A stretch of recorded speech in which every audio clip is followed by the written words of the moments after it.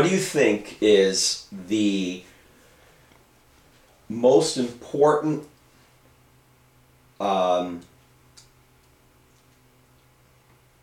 aspect of a salon owner's business that they need to be concentrating on in today's economic climate to, do battle and beat their competition?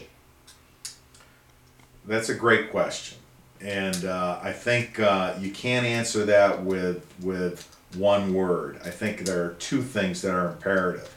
One, you've got to take care of your house now. You've got to take care of your business, making sure that you are retaining clients, and this includes good marketing, and this includes actual building blocks to the structure of your business. So that's one thing, retaining clients. And the second thing, which is extremely important and probably the most important, if you pinned me down and said, give me one important thing, it's driving new clients into your business. Because if you don't have a road filled with new clients knocking your doors down to get in and use your services and buy your products, then your business is eventually going to dry up. It's just the way it is. A good marketing plan is essential to the survival of your business.